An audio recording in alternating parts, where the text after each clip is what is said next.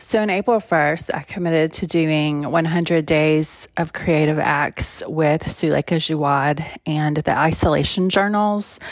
If you know me at all, you know that I probably should not have committed to that because I would fail to follow through on doing 100 days of anything.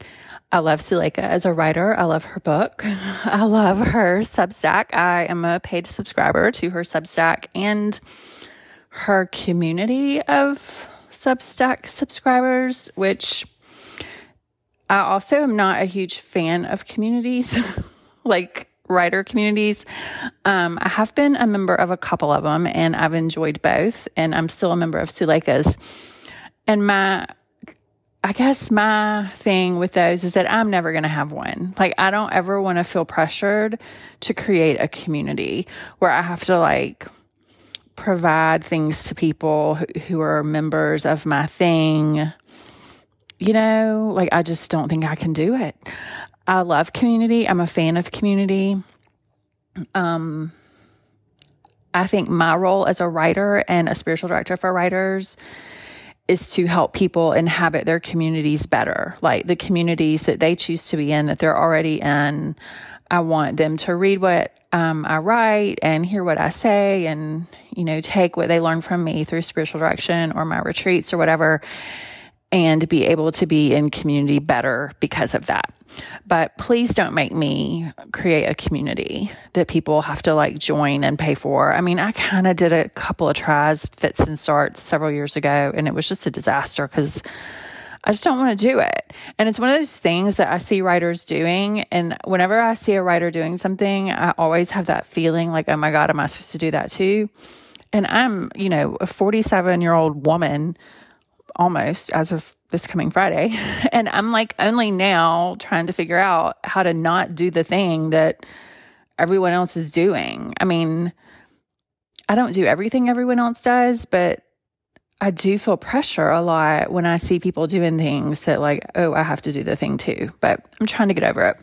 It is way easier to not be like that in my 40s. I will say that. Anyway, 100 days of creative acts seemed really lovely and wonderful. And I even gave myself a very realistic goal. My goal was to read one poem a day, at least one poem a day, and write at least 100 words a day. That's it. But my father-in-law died and I quit. So I had done it every day up until he died. And then on the day he died, I was like, why am I doing this? I don't have to do this. No one is making me do this. There's nothing like death to kind of shift your perspective, I think it's great. Everyone that's participating in it. I'm sure people, maybe some people experience death of someone they love and they do the thing, that they had committed to doing because maybe it will help them navigate grief and loss and suffering. But I didn't like that hanging over my head and then keeping track of it publicly on Twitter. I was this is not anything I need to be doing right now. So I quit. And I'm pretty sure since that day, I have read at least one poem and written at least 100 words every day because that's what I do most days. So anyway, yeah, if you want to participate, I'm sure you can start now if you want to commit to 100 days of something. I think I will never join or commit to one of those things ever again. I don't know if I have ever followed through when I say I'm going to do X thing for a certain number of days. Okay, I take that back. I think the very first 1,000 words of summer, I think that's what it's called, that Jamie Attenberg did several years ago. I followed through on that. I wrote 1,000 words or at least 1,000 words every day for 14 days in a row. And maybe it was doable because it was only 14 days and I was writing my first book. So I had the words in me that needed to come out.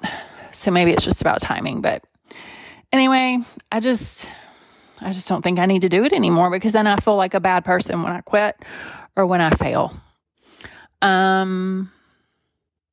And please don't make me create a community. I just don't want to do it. I would rather read or write or go for a walk than have to sit down and figure out what to give my community,